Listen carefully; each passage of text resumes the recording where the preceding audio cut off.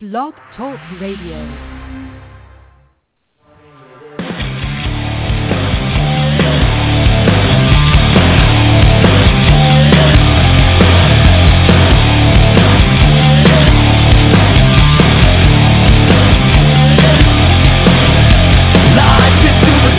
We've gotta be the body to rock it like we're never gonna see it again.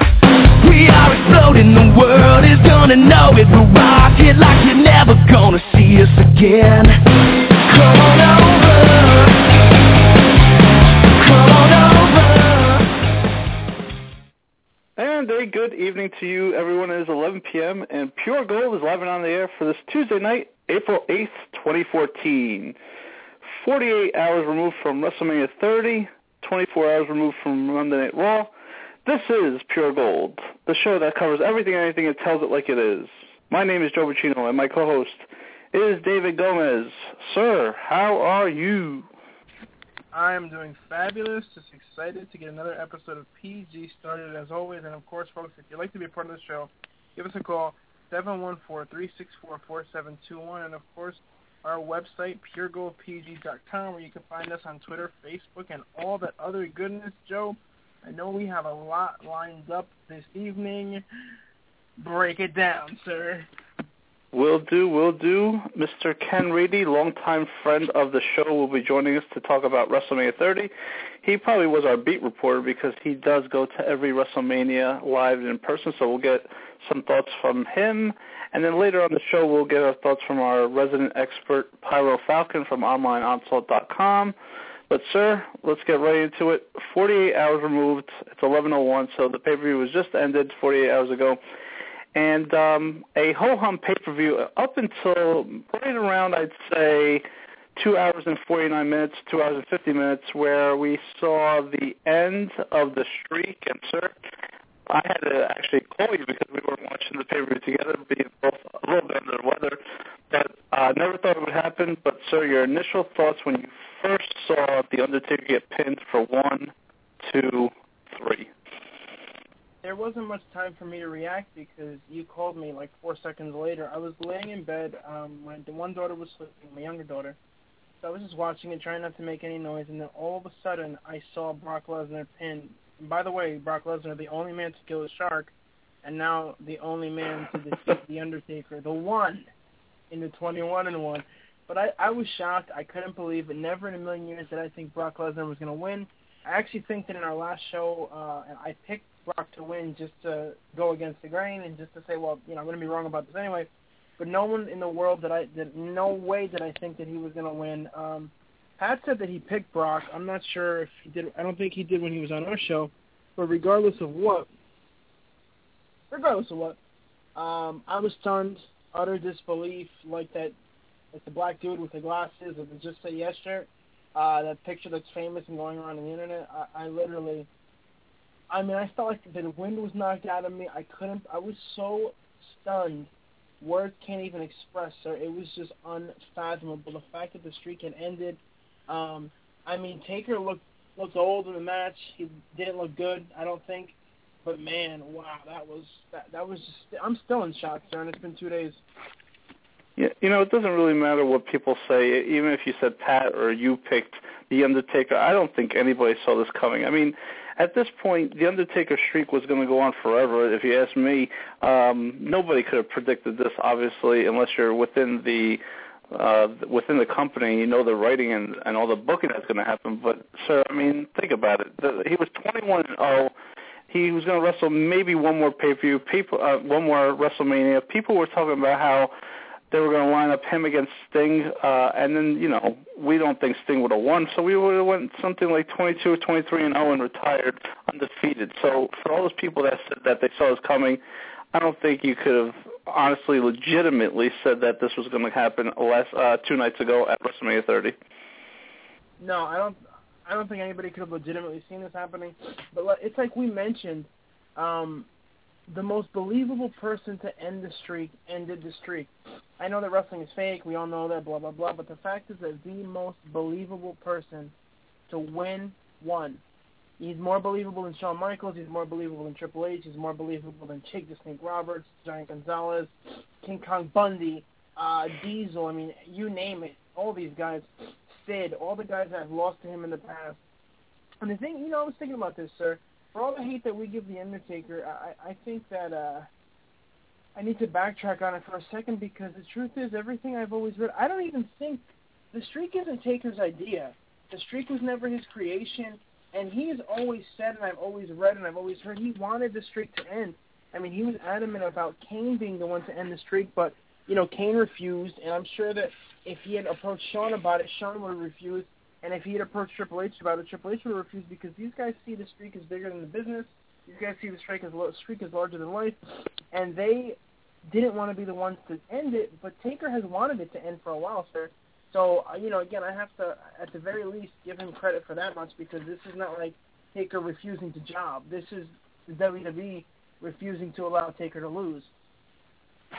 And, wrestling is fake, obviously, definitely, maybe, but, sir, I mean, you look at Taker and you look at that match 2 nights ago, and you do see, like you said, you do see a guy that's old, washed up, pretty much was lying on the mat more than anything. I guess he did suffer a real-life concussion, and Brock Lesnar really took it to him. So in one regard, it's no shock that Brock Lesnar is the guy that beats him, because Undertaker was he was looking up at the lights a lot during that match.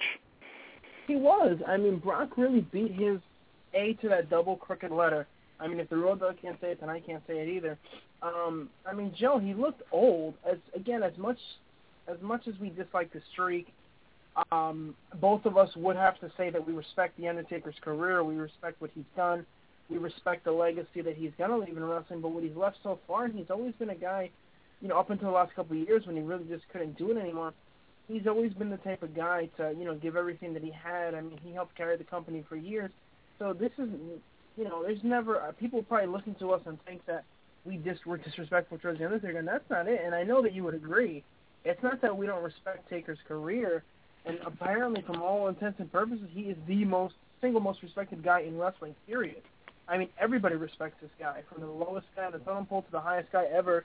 The Hogans, the Flairs, the Rocks, the Austins, you name it, they all respect this man. But the truth of the matter is, sir, that when you look at what he's been for the past couple of years, I mean, he's been a hot mess. He's not in good shape anymore. His chest looks completely caved in. He looks old. He looks terrible. And I think it was time to end it, sir. I really do. I think it was time to end the streak, and you know what? They did it. And, kudos to them. Kudos to them for shocking the world. Kudos to them for doing this. And I'm sure the first night of the the WWE Network, not the first night, but the first big event on the WWE Network, I'm sure that this was a part of the reason why the WWE chose this, to have something for people to talk about, sir. And I know we'll get to Brock Lesnar later, but man, how amazing, sir. How absolutely amazing was that moment. Again, the streak, I think the streak needed to end.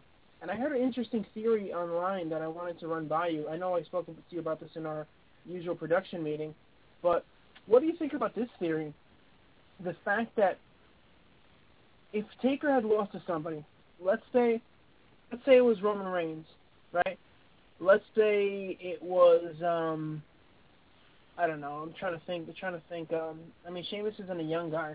Let's say it was Cesaro, although he's not all that young. Let's say it was Big E. I don't know. Whoever were to win, in theory, if they did defeat The Undertaker, that legacy, they would have had to have lived up to the fact that they were the ones who ended the streak, and it may have crippled the career of whoever did it. It may have actually ruined the career of whoever actually went ahead and was the one hand picked to end the streak, because people would have thought he wasn't worthy. People would have thought, this guy sucks, this and that, and if he didn't have a good career afterwards, it would have looked terrible. But the fact that he didn't use the ending of the streak to push somebody, I mean, it's something that will always be talked about, that it was Brock Lesnar, but, I mean, Brock doesn't care. Brock does whatever he wants. Brock comes in there, eat, sleep, defeat the streak, eat, sleep, beat the streak, eat, sleep, conquer, repeat, whatever catchphrase. And just on a total, and I mean complete and total side note, sir, but relative to the match, when I saw the Lesnar shirt on Monday, it was eat, sleep, defeat the streak, I said to myself, that's so weird. Why would they make a Brock Lesnar shirt that is going to be obsolete by the end of the week? It's a shirt that they can't. Who the hell's going to buy this shirt, right? And then it turns out the shirt said everything, sir. But getting back to what I was saying, when you look at Brock, the type of guy that he is, I mean, he doesn't care that the fans hate him. You know, this guy's bulletproof, basically. And like you said, he's a legit fighter. He's a legit BA guy. And I think that, in a sense, as much as people hate it, they picked the right guy. What baffles me, sir, I'll let you comment on that before I get into anything else. Well, I think the problem is that the WWE painted themselves into a corner when this streak got out of hand. I mean, there was not going to be a win-win solution here. People that want Undertaker to go undefeated for his career are disappointed. People that saw Brock actually win and beat the streak and now is 21-1, I think that people are going to say that it's all politics and it's all because Undertaker is good friends with Brock Lesnar. But you even made a point to say that way back when, Kane was supposed to defeat Taker for that streak and end that streak a long time ago. So I think that at this point, at 21-0, I think that the WWE painted themselves into a corner where there was going to be no way of just pleasing everybody, obviously. And they went with a guy that's legitimately was able to outpower, outmuscle the Undertaker and show that he can defeat the Undertaker at WrestleMania and end the streak once and for all. I think for the shock value of it was great that it happened at WrestleMania 30. Like you said, the network was the network premiere pay-per-view. So I think they did it all at the right time. It's just that you're never going to win, sir. With wrestling, it's fake. So people that do the writing, do the booking, are going to be criticized one way or the other about it. What gets me, sir, is that people, I saw people saying that Vince McMahon was a disgusting piece of garbage, that how could he ruin wrestling, how could he do this, how could he make Taker lose? And you know what, these people can bite my fanny, because there is nobody, like I said, when you look at Taker, you look at his career, you look at everything that he's done, right? And I'm talking everything he's done in his career.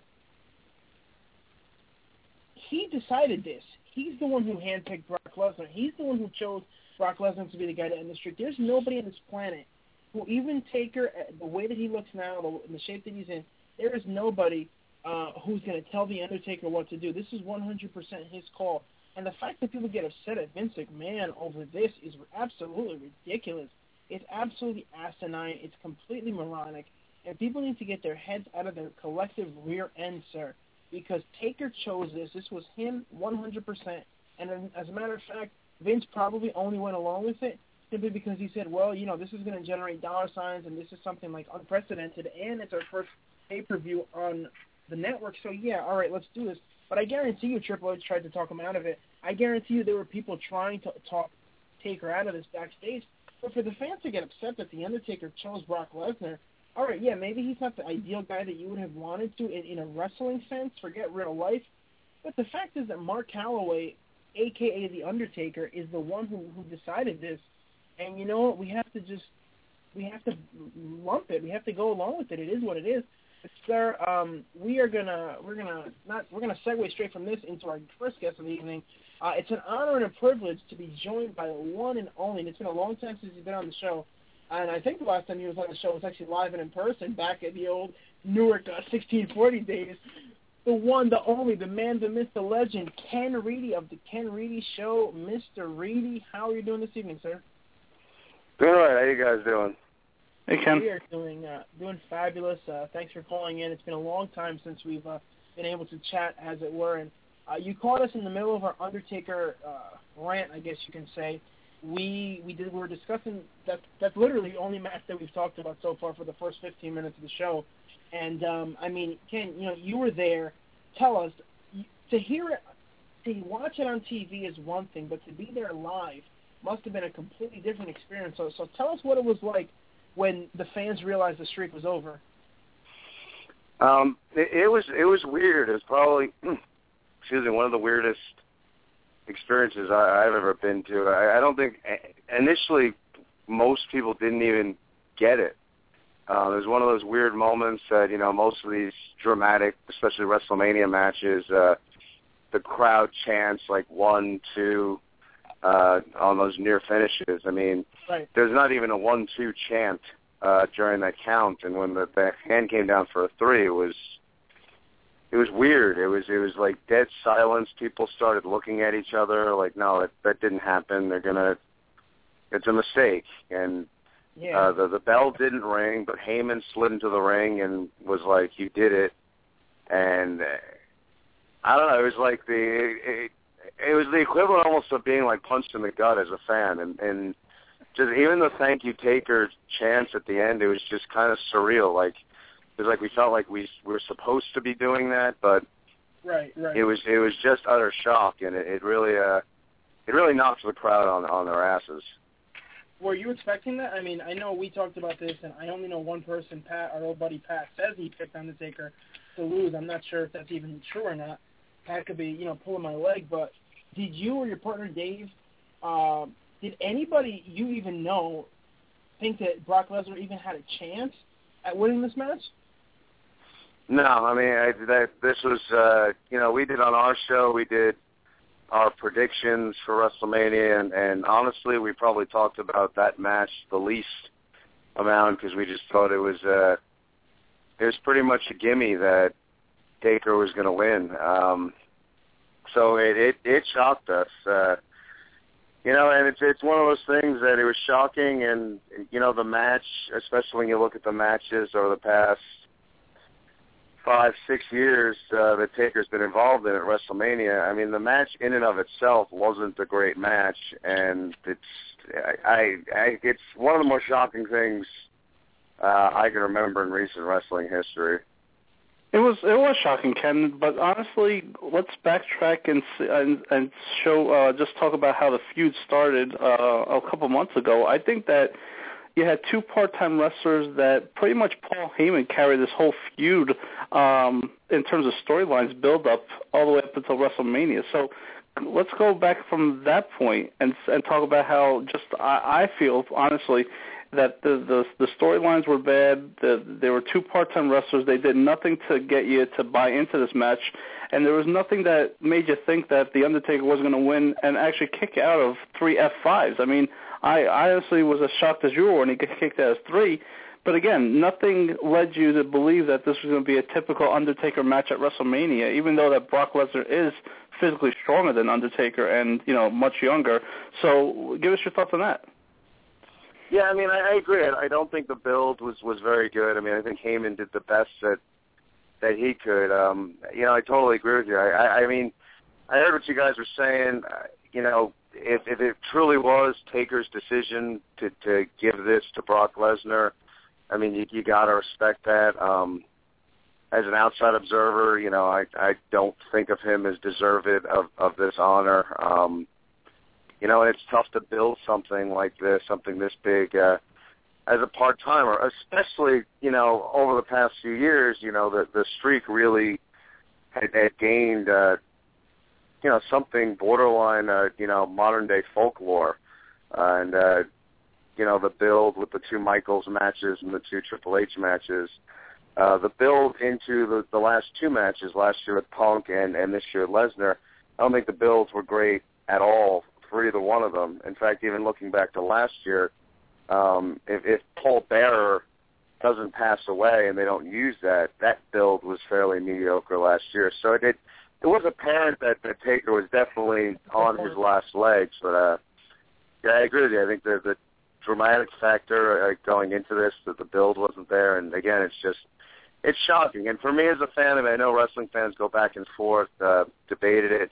I wanted him to retire undefeated. That was the camp I was in. Some people debated on who deserved to get the rub and break the streak. I wanted to see him stay undefeated. So that's interesting. I mean, for me, I just think at this point, he's got to be done.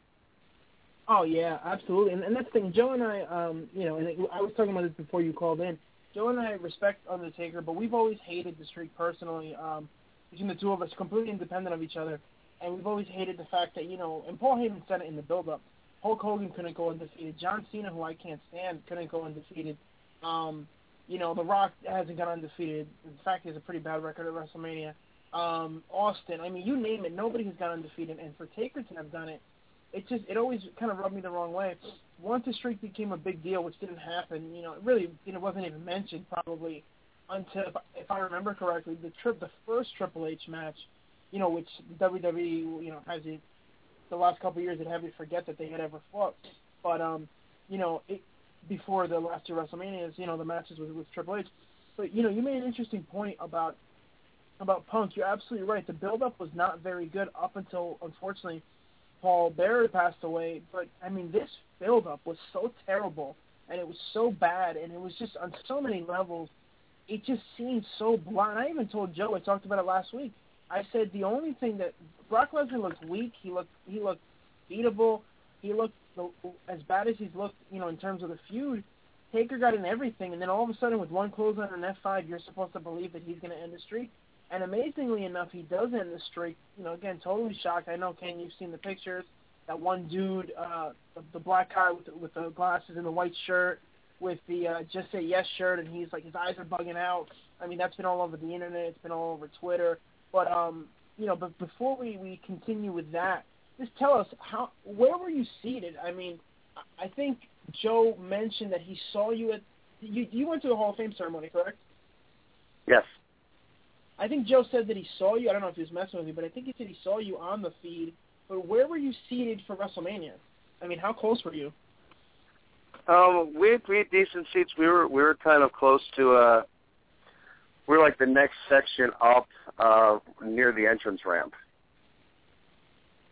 So we had decent seats. They weren't like ringside or exceptionally close, but we were decent seats. Right. Well, you probably would have had to sold a couple of organs, the major organs, to be able to get at WrestleMania. But going back to the whole match and everything, I thought Taker looked old. I thought he looked beat up. I thought that, Lesnar, like Joe said, Taker was looking up at the lights most of the match. And I guess Taker really knew that his time was done, and that's why he decided on this, because it's just, again, such a shock and just something that it still hasn't settled in. Joe called me the instant the match was over, so we were talking about it with each other. But, I'm sure that the people in the audience, they're probably waiting for the match to be restarted, saying, like you said, that there was a mistake or whatever the case is. Do you think that all right, let's be honest. The Divas match it's a bathroom break for everybody, but the crowd seemed completely out of it for that next match, and they seemed out of it up until things really started to get good in the triple threat, which we'll get to in a second. But, did that take all the wind out of the crowd, completely, or was it just something that it took people a while to even get back into that final match? No, it did. In fact, I think even the crowd getting into the final match, I still don't think they were as impassioned as maybe they would have if Taker had won. It really did. And, you talk about the Divas, and yes, it's, for many people, it's the bathroom break match. But I thought for the Divas, they actually put on a decent match. It was one of the better Divas matches I've seen in a long time. There were a couple of decent spots in it. So it was an entertaining match, but the crowd wanted nothing to do with it. It really was like one of those moments where the air was just completely sucked out of that building, and people, it's like, did that really just happen? I think everyone was waiting for a restart to that match until they saw the 21-1 graphic go up on the big screen, and then it was, wow, this really just happened. But I agree with you. I think Taker looked old. We had talked about on our show that even going into it and during the build, when Taker came back, he just looked old. He looked skinny. And I love Undertaker. I was a big Undertaker fan, and when he first came back for the beginning of this build, my gut reaction was please retire soon. Like, I just didn't want to see the Undertaker like this. And even, there's footage floating around, him after WrestleMania walking out of his hotel, and I think he's 48, 49 years old, and the way he was walking out of the hotel, he looked 80. Wow. And, on some levels, it's like, I hate the fact that the streak is over. On other levels, I'm kind of glad that this looks like it's the end for Taker, and great career, Hall of Famer, all the accolades in the world. But it's time for him to hang it up. Right. I agree with you too, Ken. What do you think the collateral damage is from a point of view that you said you want to see Undertaker go undefeated in his career, and undefeated at WrestleMania. What do you think now? Like I said, the collateral damages for somebody like Brock Lesnar. Is this his big push for the next year or so, or is this a one shining moment for him, and it's like the biggest shock and awe moment of the year? Do you think that there's any positive effects that come out of this for Brock Lesnar? Well, I really started, because we're all wrestling fans and we think about this stuff way too much. So as I thought about it and continue to think about it and reanalyze, and one thing that I actually thought of was, as much as I think that Brock Lesnar did not deserve to be the guy, even though Taker said it, so I got to respect that. But, is this more of, rather than looking at this as a rub for Brock Lesnar, is this a rub for Paul Heyman? And does he deserve it? Because when I started thinking in terms of that, does Paul Heyman deserve this? He's more deserved than like a Brock Lesnar. He's been in the business. He loves wrestling. He's gone through his struggles. Is more like you're saying, the collateral damage. I mean, I think unless there's some secret deal behind the scenes, I think we're still going to see Brock Lesnar as a part-time player.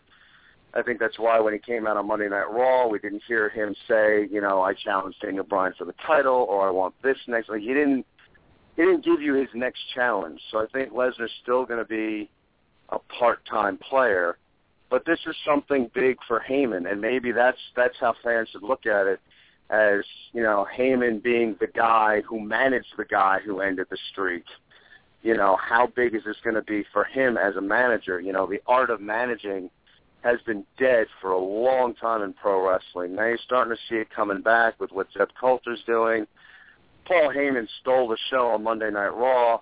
Of course. Is this something that really winds up helping a guy like Cesaro now that Heyman is such a high-profile manager? So it's when I look at like the collateral, I more look at how this really could be an incredible positive for a guy like Heyman going forward, and how he uses it and how he becomes that mastermind manager, almost like how he grew up with Bobby the Brain Heenan. Does Heyman become that guy? Does Heyman maybe start a little bit of a stable?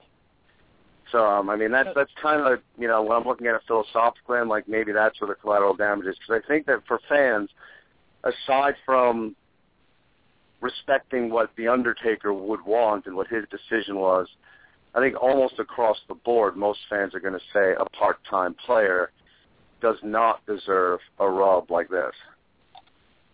You're absolutely right, and I talked about this again before you signed on, and I was thinking that in terms of the person who broke the streak, maybe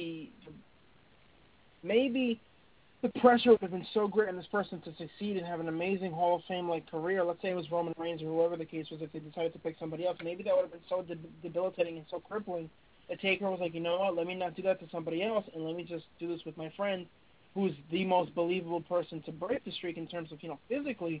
Because, I thought Shawn Michaels was going to – I'm a huge Shawn Michaels fan. I thought he was going to break it both times. I actually said that I would never watch wrestling again if Shawn Michaels lost at WrestleMania 26, which he lost at WrestleMania 26, and I'm still watching it 4 years later. But, you have that whole factor of it. And let me just say this. And I absolutely love Paul Heyman. I always have. But he is the only guy that I can imagine who could do what he did last night. Paul Heyman literally was the manager of the biggest heel on the planet, technically, in hour one of the show. And then in hour two, he's coming out to be the manager of a face in Cesaro. So Heyman was simultaneously a heel manager and a face manager on the exact same night, which is something I've never seen before, something I've never heard of. The minute that Cesaro said he was a Paul Heyman guy, that building exploded. There were no boos for Paul. They completely forgot about him and Lesnar. They just thought, wow, this is huge for Cesaro, and this is a big deal. And again, only Paul Heyman could have pulled off something like that. And I have high hopes for Cesaro. I told Joe, and I'm going to call this now, I think Cesaro wins the Royal Rumble. I think he's going to headline WrestleMania 31. I'm locking it down now, barring injury. But Give us your thoughts on that if you could quickly, because there's like 2 more matches that I'd like to get to. Really, the other 2 big matches of the night. But give us your thoughts on the whole, Heyman heel face thing, and then how big of an honor it is for Cesaro. I mean, for this whole thing with him. Well, it's great. It's great for Cesaro, and I love Cesaro. I've been a Cesaro fan for a while, and I think he's a guy. Like, sky's the limit for how far that guy can go. I think with Triple H, labeling this now the reality era, and you're hearing that they want to kind of go away from the traditional idea of a face and heel and kind of blur the lines a little bit. I think, this might be part of that whole plan. Like, why not have it? And if anyone could pull it off as a manager, it's Paul Heyman. So why not have a guy who's got a stable, and one guy is the ultimate heel, and one guy is one of the most popular up-and-coming baby faces, and see how he does. I agree with you. It would not shock me at all if we see something going into WrestleMania next year, which would be amazing with Heyman in the mix, to have over the course of this year, Lesnar comes back, wins the WWE World Heavyweight Championship. He's the champ going into WrestleMania, and Cesaro winds up winning the Royal Rumble, and then your main event is Paul Heyman guy versus Paul Heyman guy for the WWE World Heavyweight Championship. That would be, book it. Joe, write that down, send it to Vince. Let's book that for WrestleMania 31. It's funny how we're actually booking WrestleMania 31 when it's only 2 days removed from WrestleMania 30. Exactly. But let's try to break down this card first before we get into Cesaro winning the Royal Rumble, Dave. So let's talk about the main event, the triple threat. Basically, Daniel Bryan gets into the main event after beating Triple H to open the show. And as I'm thinking about this, I do want to get your comment on one more thing too before we actually go into the main event. I want to talk about probably the coolest moment of the night probably happened to open up the show at WrestleMania when you had the host Hulk Hogan come down, followed by Stone Cold Steve Austin. And it must have been hilarious to hear in person, to hear Hulk Hogan call the Superdome the Silver Dome 2 times before he got corrected, and then have the 3 icons in the ring. What a moment that was. Ken, give us your thoughts on that, being live in person to see basically Hulk Hogan, Stone Cold Steve Austin, and The Rock all in the ring at the same time, sharing a moment. That must have been pure gold. Oh, it was incredible. I'm a diehard Hogan mark. I completely marked out when he came out. I thought it was funny that he said Silver Dome, and the crowd started chanting Superdome, and then he kind of laughed it off, and it became a running gag for the evening. But I thought it was great to see those 3 legends, 3 guys that really could talk, see them sharing a beer together. I mean, the crowd was unbelievable off the hook when Hogan came out, and it got crazy. Stone Cold, you heard the glass shatter, and it just that much more. And then The Rock came out. I mean, the place was going absolutely nuts. And I thought, philosophically, those 3 guys, they had their moment. We had these 3 legends, and they really they put it out there. Like, now it's time for those guys in the back to essentially take the ball and run with it. I think what you looked at over the course of this whole, WrestleMania and Raw, it's a changing of the guard. There's the youth is definitely taking over. And I thought it was really cool that you had 3 legends in the ring that, said their piece, and then were like, really, it's time for those guys in the back to come out and give us a show. And I was really impressed, with the WWE locker room because, I mean, like I said, it was unbelievable. I'm sure it kind of translated at home on TV, but words can't do it justice what the crowd was like during that opening segment. I mean, bouncing off the walls. The crowd was hot. And then they hit you with the first match being Triple H and Daniel Bryan. The first thing I said to my girlfriend as we were standing there, I'm just, the rest of the show might crap the bed. I mean, the energy level was so high at the beginning of the show. It was like, how are they going to be able to sustain this? And you know what? Not that it was at that high level the whole show, but they really put on a good show that night, and there was never really that big, oh, God, the show's dragging now. So they hit a home run to start off, and they really, it was a really good WrestleMania. Yeah, you're absolutely right, Ken, and this is, I'll tell you this much, coming from two guys who are extremely negative at times about wrestling, and we really crap on the product. Joe and I both gave it a B+. We thought it was the best WrestleMania in years. We absolutely thought, I mean, you know, the action, the everything. It was just good. It was a really good, solid overall product. Absolutely loved it. My biggest complaint was John Cena beating Bray Wyatt, and we'll get into that in a second. But I have two questions for you. We're going to get into the main event. But did you happen to bring a change of clothes with you to change into after you crapped your pants when you saw Hogan, Austin, and Rock in the ring at the same time? I probably should have. But I was able to keep my bowels in check. Listen, the funny thing, right, is that Joe tells me, you know, we're communicating with each other, you know, as we're talking and stuff, and he tells me that he would have crapped his pants, and I literally said that that's what I was going to chime in on when he was talking about it. So, you know, great minds think alike. But I tell you, when the second that Austin's music hit, I went on Twitter and I tweeted Austin, Rock, Hogan, you know, in a second. And then, of course, The Rock came out, and it was just amazing. My favorite part of the whole show, honestly, was watching Steve Austin laugh hysterically at the whole Silverdome, Superdome thing, and just to see them kind of, like, be themselves and, you know, chiming in the Hall of Fame for a second. My favorite moment of the Hall of Fame was when Wade Barrett came out, got the biggest pop of the night, basically, and they're zooming in on Cody Rhodes and Big Show and all these guys laughing hysterically when Wade ripped the crowd as far as, you know, the closest they'll ever get to the Hall of Fame. I mean, they absolutely loved it. I like to see that whole human aspect and them breaking character and stuff. But, you know, getting on to the main event, this match was much better than I thought it was going to be.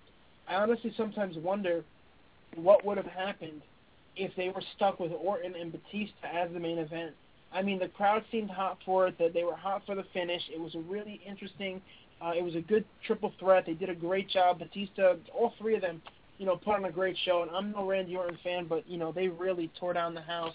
Considering what they had to follow, I thought, you know, they definitely, the right guy went over. They built up this whole thing for years. They built this whole thing up for months, seemed like years. And I think that the best thing that happened to Daniel Bryan was CM Punk leaving the WWE, because he was able to take would have been his match against Triple H. And the fact that Triple H put him over in the first match of the night, I mean, when have you ever seen Triple H open up WrestleMania, by the way? But the fact that he put him over, they had a good match, and then they had a great triple threat to end it with Bryan going over. You know, give us your thoughts on that, sir. Yeah, I mean, I thought they did a real nice job with the triple threat match. And the opening match was great. I mean, Triple H, people had their opinions about Triple H, and you're right, you know, when does he ever open a WrestleMania? But, you know, the guy can go, and he can step up on the big stage. And, you know, I thought the opening match was a real good match. I thought finally, you know, I mean, I've never been a big Batista fan. Right. You know, when he came back, it wasn't like I hated him coming back. I think what really took away from Batista was he just looked awful in the Royal Rumble. I mean, he really just looked like he was just not conditioned to be back in professional wrestling. I thought he looked good in the triple threat. Definitely. I think Orton is an underrated performer, and he was great. And it just, you know, especially following what happened with Taker, you know, it definitely took the crowd a little bit to get into that match. The crowd really picked up when Stephanie and Triple H came out, and that whole shenanigans. That's really where the crowd really started to get into the main event. But yeah, I thought it was a real good match. The only thing, if I had like one criticism, the only thing that kind of got me with everything was that, you know, Triple H nails Daniel Bryan with a chair in the opening match. He winds up, you know, he has to deal with the ref debacle. Then it's the power bomb into the RKO. Then he's on the stretcher. It was like, all right, we get it. He's the ultimate underdog. We get it. Like, he doesn't need any more obstacles thrown his way. You're right about that, because I thought that was overkill myself. But when you look at the storyline, at least it had a great build-up in terms of, you know, Triple H not feeling that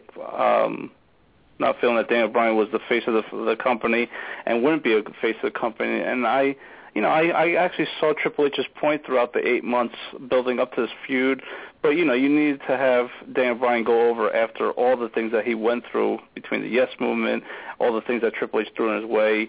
I thought it was a great opening match, and believe it or not, and Dave is going to rip me for this one, I know, but I actually have the WWE Network, and I watched Thy Kingdom Come for the first time a couple days ago before WrestleMania, and I have a newfound respect for Triple H, not only as a wrestler, but just all the stuff that he actually has to deal with, being the son-in-law of Vince McMahon. So if you get a chance, if you haven't, Ken or Dave, I really suggest you watch Thy Kingdom Come, because that will give you, I think, a newfound respect on him.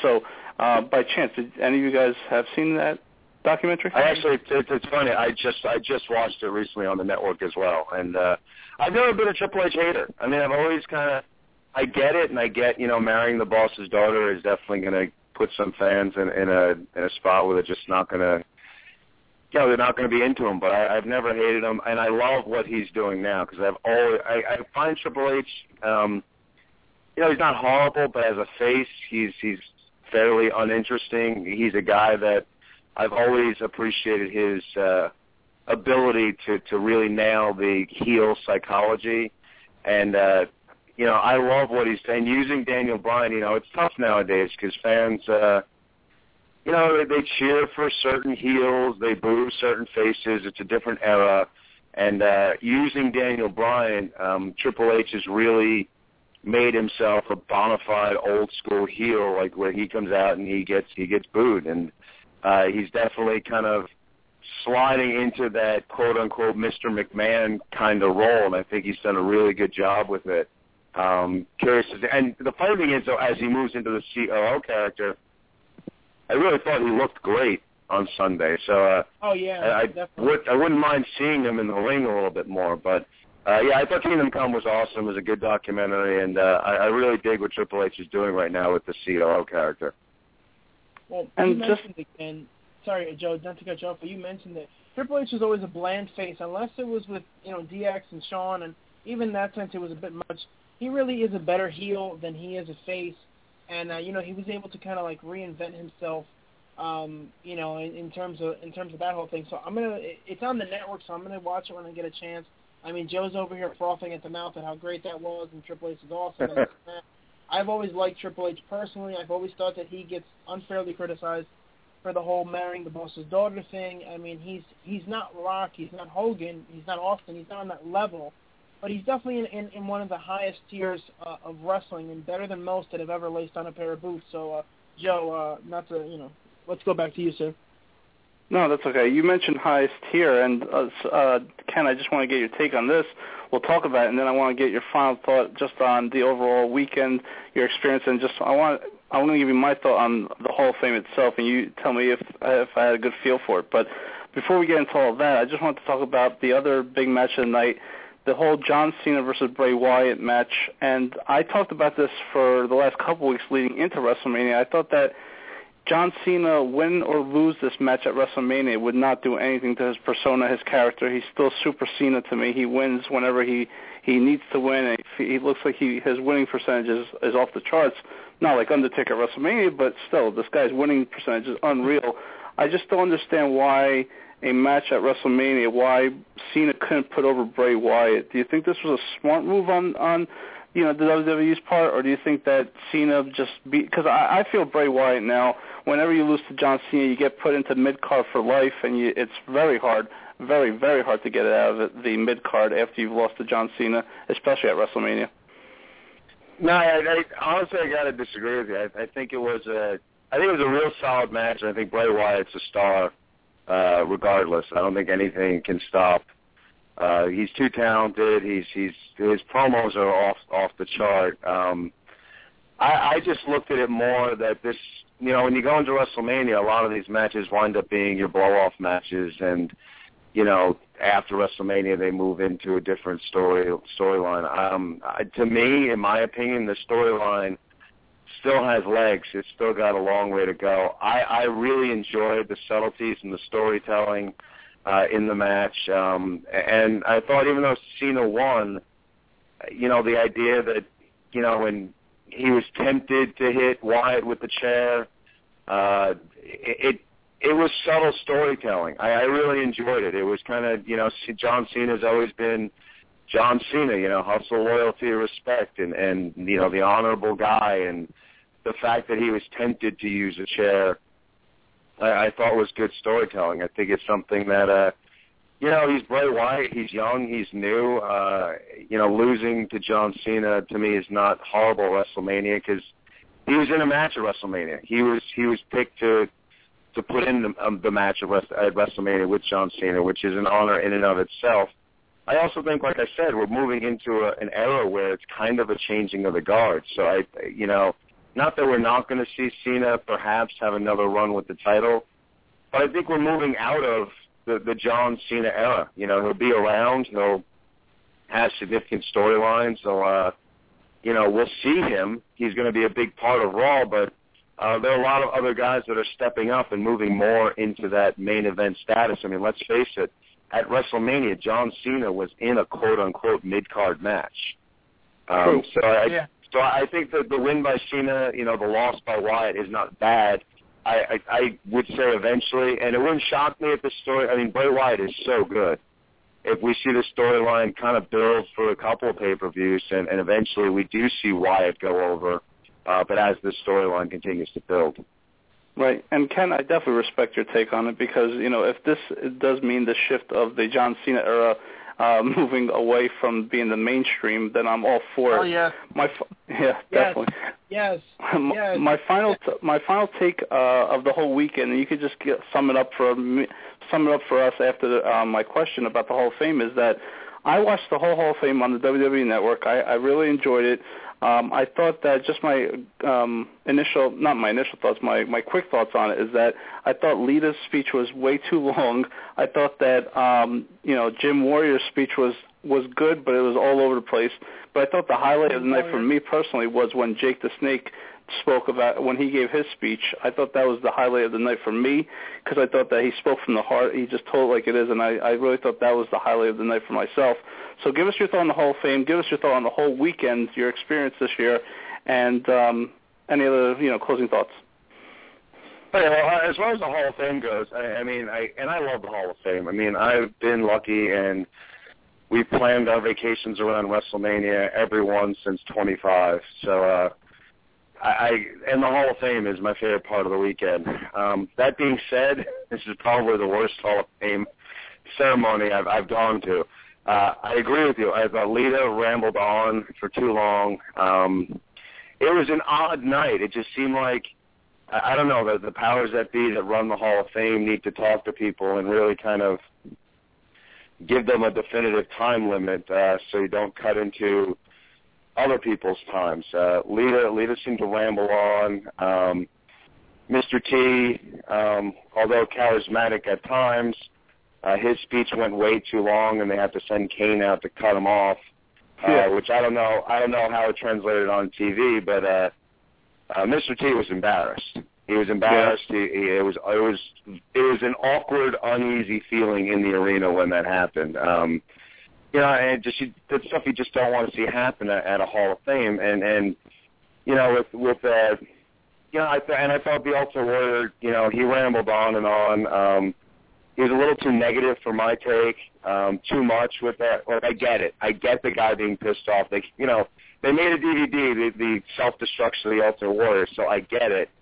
But I think he talked a little bit too much about the negativity. It could have been could have said it hurt him, but now I'm back, and so I'm glad we're able to make amends and kind of leave it at that.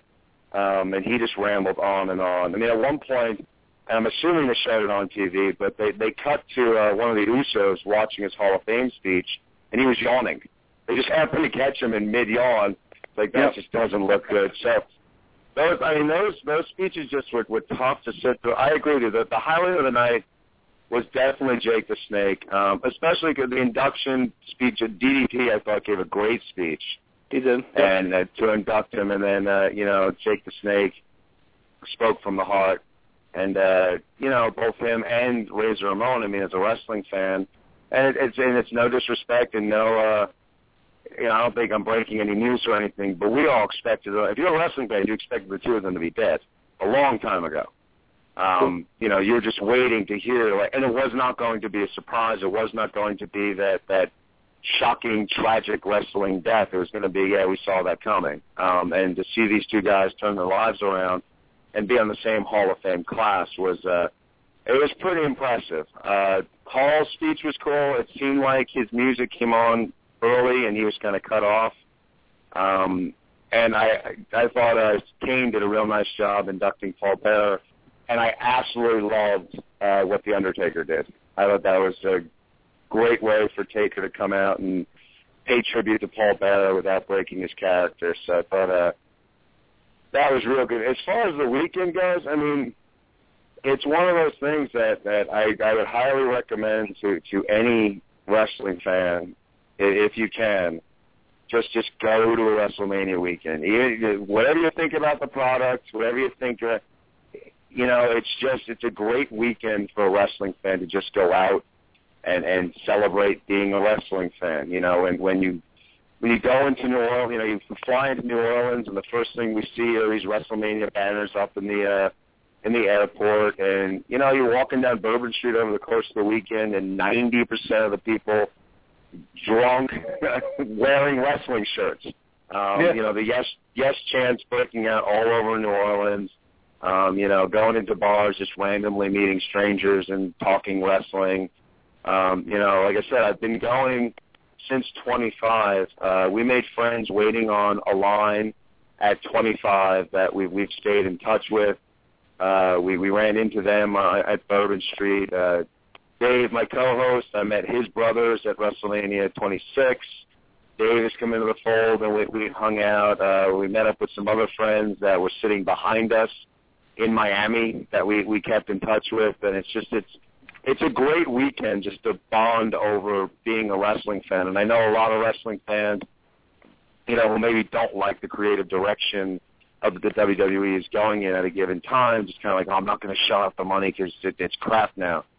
It's almost like WrestleMania could be terrible, and I'd still want to go and participate in WrestleMania weekend because it's just a fun way. It's a weekend more than just the event in and of itself. It's a weekend to just celebrate pro wrestling and being a wrestling fan. And the other thing is just it's surreal because you don't know. We went to one bar and we ran into the Usos, Tamina, Vicky Guerrero, and they were just hanging out at that bar. I wound up talking about tattoos with one of the Usos. We saw RVD, Al Snow walking down the street. We saw Greg Valentine kind of staggering down Bourbon Street. So, I mean, it's just kind of this real surreal atmosphere where, the entire world of pro wrestling kind of takes over a city for a weekend. And it was a blast. It really was a great time. Wow, definitely some great stuff there, Ken.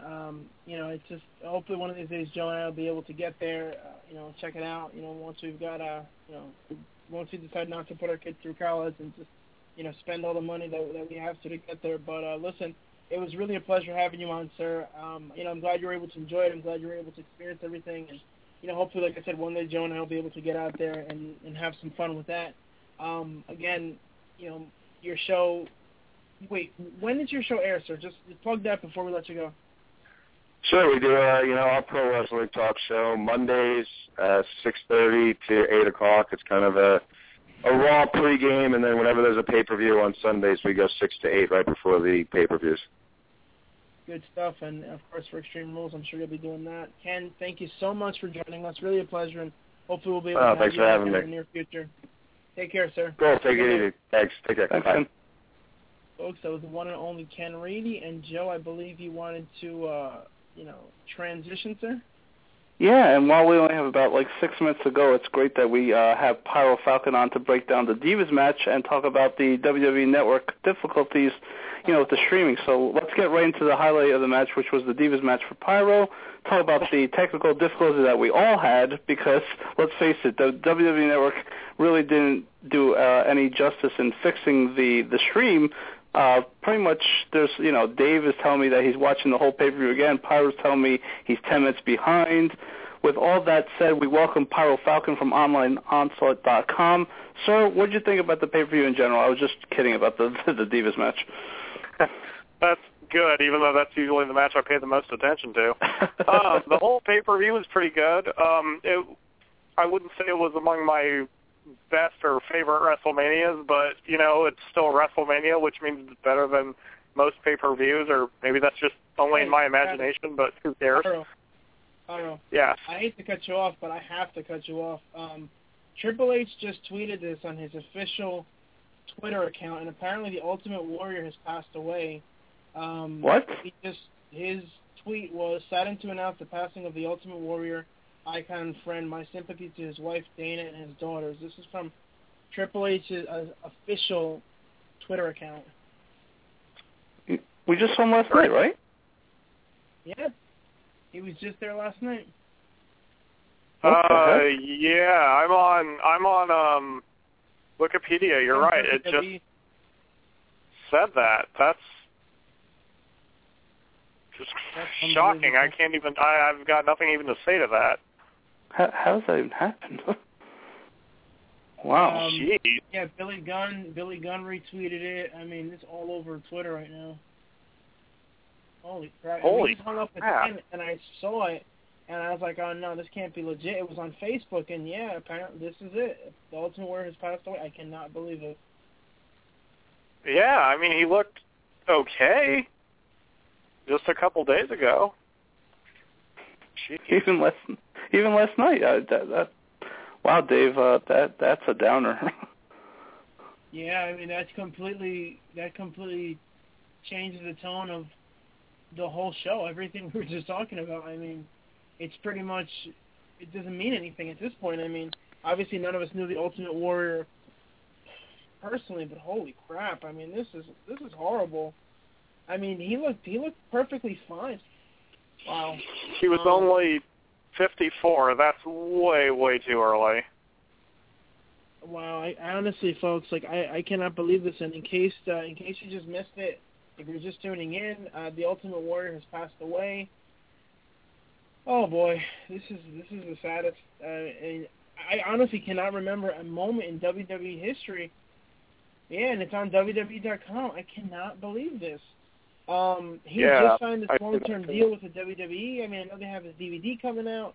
I mean, you know they're going to do something on Monday on SmackDown probably. They're going to have an air graphic and do a video package and all that stuff. I mean, this is literally unbelievable. The guy just got inducted into the WWE Hall of Fame, you know, and there's no point in talking about whether he was deserving of it or not. But this is literally, I cannot imagine anything like this happening, and it's not the type of thing you expect. I know one of my favorite comedians, John Panette, passed away during WrestleMania. They just were talking about it, and that really, to me, killed the whole buzz of the main event because I liked him, you know, a big fan of his. But this is just insane, guys. I honestly cannot believe it. Still in shock. Wow. I don't know what to say. What can you say? I mean, you're over here joking around. You know, obviously we're joking around about the Divas match, but, I mean, this is literally, pardon my French, but this is like a kick in the nuts. It's an absolute, complete and utter shock. And, man, like I said, we were just talking to Ken Reedy about this. This is, I mean, how do you go? Where do you go from this? I mean, what in the world could you possibly talk about at this point that would even make sense? And the only reason I believed it was legitimate is because somebody posted it, and somebody said, "Hey, Stephanie McMahon, Billy Gunn retweeted it," and the WWE retweeted it. So you know, you guys are chatting, and I look, and sure enough, there it is. I mean, just complete and utter shock, folks. You know, as big of fans as I was like Nelson War was never a huge fan of his because I was always a Hogan guy, but I never disliked him. My friend Carlos, one of my best friends, actually was a huge Ultimate Warrior fan, and I mean, this is literally wow.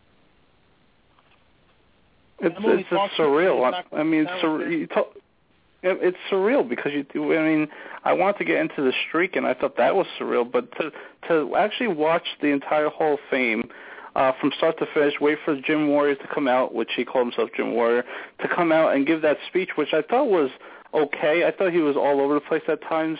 But, you know, he gave it from the heart, at least. He really spoke from the heart, and I thought the fans gave him a great ovation. And then he comes out last night.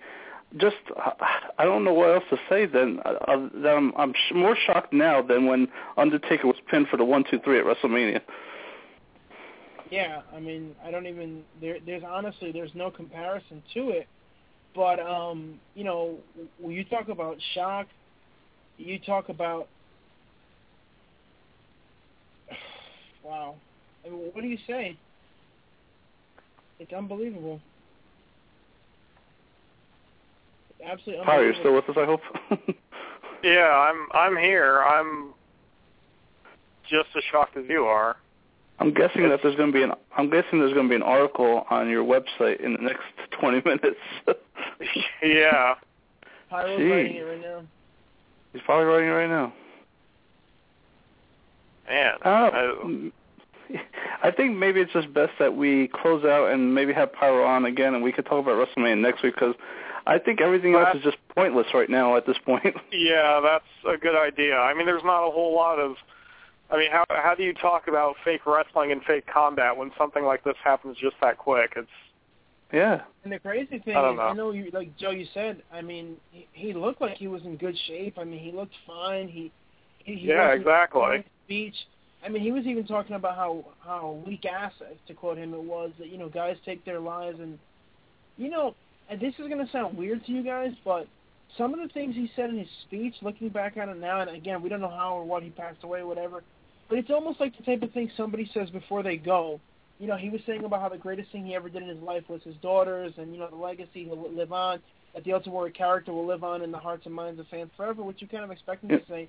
But he was talking about how weak ass it was for these guys who and I'm sure he was talking a little bit about Scott Hall and Jake Roberts, who thank God they got their lives turned around. And, of course, he gave kudos to DDP for helping turn their lives around. But just, you know, how you have this life and you can't waste it and you got to live it, and it's just amazing. It really is. And, oh, wow, this is a total shock. You know, I mean, I feel bad we didn't even get a chance to really talk to Pyro or anything, but, man, it goes to show you that. It's fine. I mean, like I said, anything I would have had to say is pales in comparison or importance to this. This is just, I don't know. I got nothing. No, you're absolutely right, man. And, you know, it's I can't believe this. I mean, breaking news. It's on the website. I mean, you think stuff like this is a joke. You don't think that this legitimately happened. And, you know, again, we saw him on Monday. We saw him on Sunday. He looked amazing. You know, great shape, everything. He looked fine. And then all of a sudden he's gone, man. And like you said, Pyro, 54 years old. You know, this is one of the biggest deaths. And I hope there's no bad causes, nothing to taint his legacy or his life or anything like that, because ultimately that's all he has left at this point, kids and everything. But, you know, yeah. our thoughts and our prayers go out to his family. But holy crap, man, this is just like... Yeah, I mean, with respect, I don't think it's even good to remotely speculate about it. I mean, you never know. I know. If this is super breaking, you know. I'm not trying to speculate. I'm just saying, you know, looking at it long term, you always hope. Yeah, I understand. Whenever I hear this stuff, my first thing is always, man, I hope it was natural causes, because... Oh, yeah, true. Chris Benoit aside, you know, wrestling, you talk about these guys passing away, injuries, drugs, et cetera. It's always, you know, it always seems like these guys go way too soon, man. Like, I remember the saddest wrestling death for me was the Macho Man, you know, when he passed away, because I was totally shocked. You know, but at least if nothing else, in terms of his wrestling career, his wife was there for him at the WrestleMania speech. I mean, he got that moment. He got the moment that somebody like Macho Man will never get. So, you know, at least he had that much, which is insane. You know, I'm talking to Ken Reedy, who was just on the show, and he's telling me how he's stunned and just sad. And I actually broke the news to him, and this is all over Twitter. But listen, Pyro, again, thank you for coming on. It's a shame that we didn't get a chance to talk, but I mean, considering that you're basically a member of the staff and the show, and you're on here all the time, I mean, you know, we'll be able to talk to you easily next week. I know we do have a guest, but we'll make sure to be able to give you plenty of time next Tuesday. But even in terms absolutely, guys. In terms of that, like, what is there to talk about, you know? So, listen, exactly. Night, and I mean, we're gonna close out. But sir, again, thank you so much, and we'll talk to you soon. Yeah, you too, guys. Thanks. Thanks, Parr. Take care, man. Wow, Joe, this is literally utter shock. I don't know. I almost feel like the same way when we're watching that pay-per-view with Owen Hart. I mean, I'm feeling that same type of, like, did this just really happen? I mean, like, I'm so saddened to hear this because we just saw him a couple of days ago. We saw him last night show up on Raw. So I don't know. And he was at the Hall of Fame on Saturday. He was at WrestleMania on Sunday, and he was on Raw on Monday. So, I mean, he's literally been all over WWE programming. And like I said, at the very least, sir, at the absolute very least, he got to have that moment in the sun, you know, and it's a shame about Savage, who never got that chance, but at least the Warrior did get that chance, sir. Yep. So let's just close out. Who do we have next week in terms of our guests? We're supposed to have Julie Bueller on to talk about some sports and, you know, what she's been up to lately. You know, I have to confirm with her, but we'll definitely have Pyro back on again so that we can discuss WrestleMania. But it's almost like, what's the point? It is. I mean, but after a week of just finding out some more information, hopefully we could discuss the Warrior a little bit more, as we're speechless right now. And we'll just, you know, Pyro is part of the family. He's part of the Pure Gold team, extended team. So we do want to offer him and get his take on WrestleMania as well. So we'll just do that next week for a little bit. No, definitely. And I had to cut him off. There's just no way when you see that. And I was actually trying to confirm it. The whole time that you and him were talking, I was trying to confirm it. And when I saw it, I had to just break in there. And, you know, if it wasn't for the fact that, like I said, Pyro is a part of the family, it would have been a little bit harder to get him back on the show and everything else. But, I mean, you know, he's pretty much on here all the time anyway. You're right. Well, folks, listen, you know, have a great night. This is terrible in terms of wrestling news. Again, thoughts and prayers, condolences go out to his wife and his 2 children, his family, his friends. Just horrible stuff, and we'll talk to you guys next week. Have a great night, and, you know, take care and spend as much time with your family as you can, because you just never know. Good night, everyone. Good night.